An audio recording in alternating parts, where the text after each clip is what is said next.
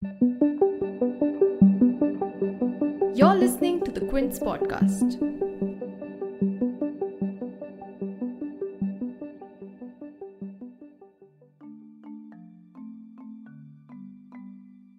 States have to install cameras with audio recording equipment at every police station of the country, at interrogation rooms, lockups, entries, and exits of the police station. That's what the Supreme Court said in a landmark judgment on 2nd December. And not just police stations alone, but also in offices of central agencies, including the CBI, the National Investigation Agency, the Narcotics Control Bureau, and the Enforcement Directorate. The footage recorded using these cameras, the Supreme Court bench said, could be requested by courts and the Human Rights Commission while dealing with complaints against the police relating to custodial torture and custodial deaths. This, the court said, was in keeping with Article 21 of the Constitution on the fundamental right to protection of life and personal liberty. But will this judgment actually help checking human rights abuses in custody?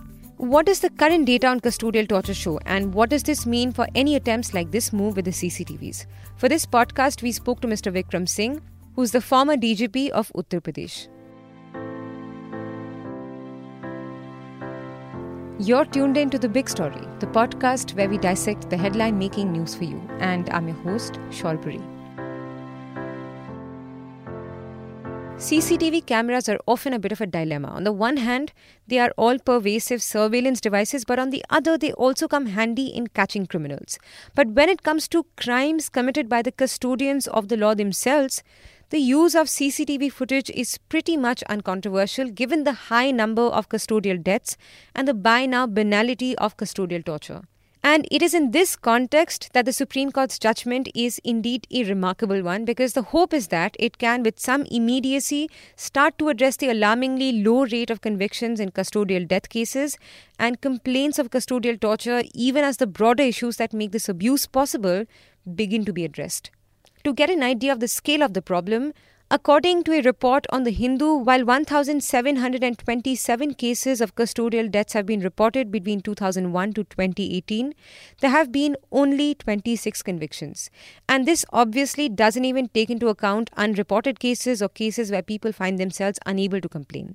And on 2nd December, in a slew of directions, the Supreme Court bench comprising of Justices Nariman, K.M. Joseph and Aniruddha Bose said that oversight committees at the state and district levels will be given the responsibility to oversee the installation of CCTVs in police stations, and the finance departments of all union territories and states will have to look into the fund allocation. Second, the DG or the Inspector General of the police in all states and union territories should entrust the SHO of every police station with the responsibility of assessing, maintaining and creating a data backup of the CCTV footage.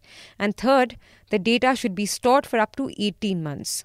And former DGP of UP, Vikram Singh, says that this verdict is people-centric and can have far-reaching consequences. Referring to the horrifying case of custodial deaths of father-son duo Jairaj and Benix from Tuticorin that happened earlier in June this year, Mr. Singh says that if directions are sincerely implemented, there will be a decline in police misdemeanors. Right. Yeah. It's path-breaking judgment and with far-reaching consequences which will be people-friendly. You had the horror of Tuticorin when father and son were done to death by an inept and a brutal police force. And it is not just a case of one Tuticorin. I get the custodial rapes, custodial interrogations leading to third degree, brutal treatment to the members of the public, non-registration of FIRs, custodial rapes, and also demand and acceptance of bribes within the confines of the police stations. If these are sincerely and with a sense of purpose are installed, there will at least be an 80% decline in the police misdemeanors. But there are corrupt police officers who are fast learners, who already have found out a devious way out, how to do things and the nefarious activities outside the confines and the radar and the range of the CCTV. Therefore, the police leadership must ensure that it should be in the faithful compliance of the solemn order passed by the Honorable Supreme Court. For once and for all, this is an opportunity for the police to wash the blood on their hands and on their uniform. I would say that let there be no glitch in the hardware and software compatibility.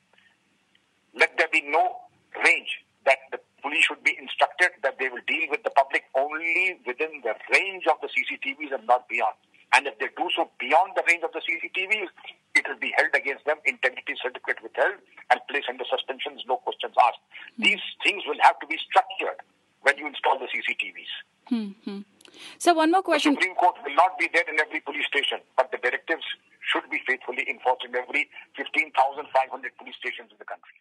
And adding a little more to what Mr. Singh said about custodial deaths and torture, the data available from the National Human Rights Commission shows that at least 17,146 people were reported to have died in judicial and police custody, which is nearly 5 a day on average in cases registered in the decade to March 2020.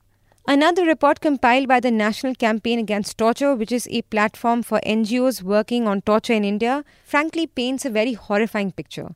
The NGO, which has been compiling data from local media reports, says that 76% of deaths it recorded in police custody last year were due to alleged torture or foul play, and 19% were under suspicious circumstances in which the police cited other causes, including suicide and sudden illness. The report also noted that police personnel in several states went to the extent of torturing the suspects to death in investigations relating to non-heinous crimes, which shows just how commonplace such torture has become with policing in India.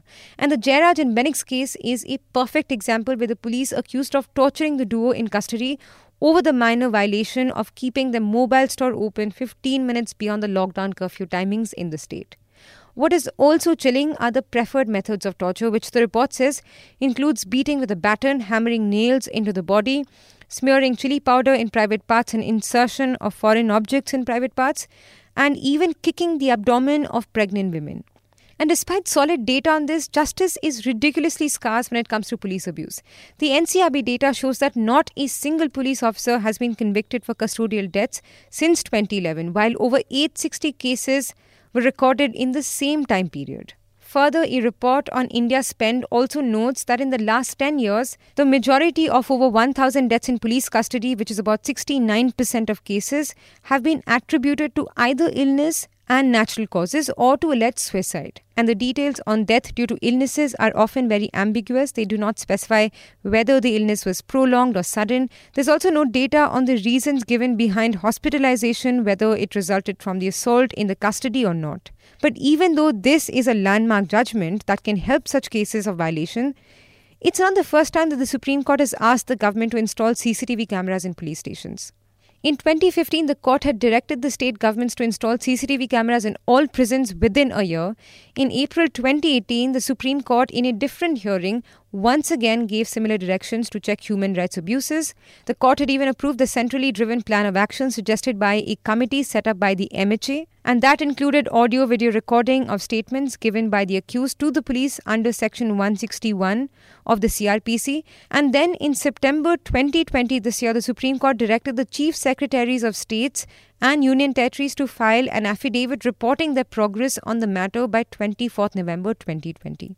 While these directions do go beyond the earlier orders and in theory should have the benefits hoped for, there's one rather large elephant in the room. The severe lack of infrastructure in police stations, starting from drinking water to toilets and human resources, all of which play their own roles in the mistreatment of people in custody. While this is certainly a good judgment for human rights, will it be logistically possible to implement? Do police stations also need to be better equipped with infrastructure, facilities and human resources to also be able to bring down human rights violations?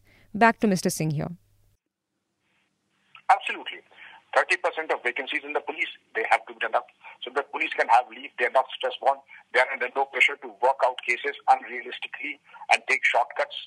Professional competence, capacity building, and if the capacity building is there, they will never take recourse to shortcuts. You see a police force that is techno-savvy, that knows what electronic surveillance is, that knows the use of polygraphy and narco-analysis tests, the DNA profiling, face profiling softwares, and they're IT savvy. They will never take recourse to things that are brutal or third degree. It is only an untrained police force that is brutal. If you like listening to this episode, please subscribe to the Big Story playlist for episodic updates. We're live on Apple, Google Podcast, Spotify, JioSaavn, and most of the other popular podcast streaming platforms. For other podcasts, please log on to the Quint website and check out the podcast section. For any feedback, shoot an email to podcasts@thequint.com.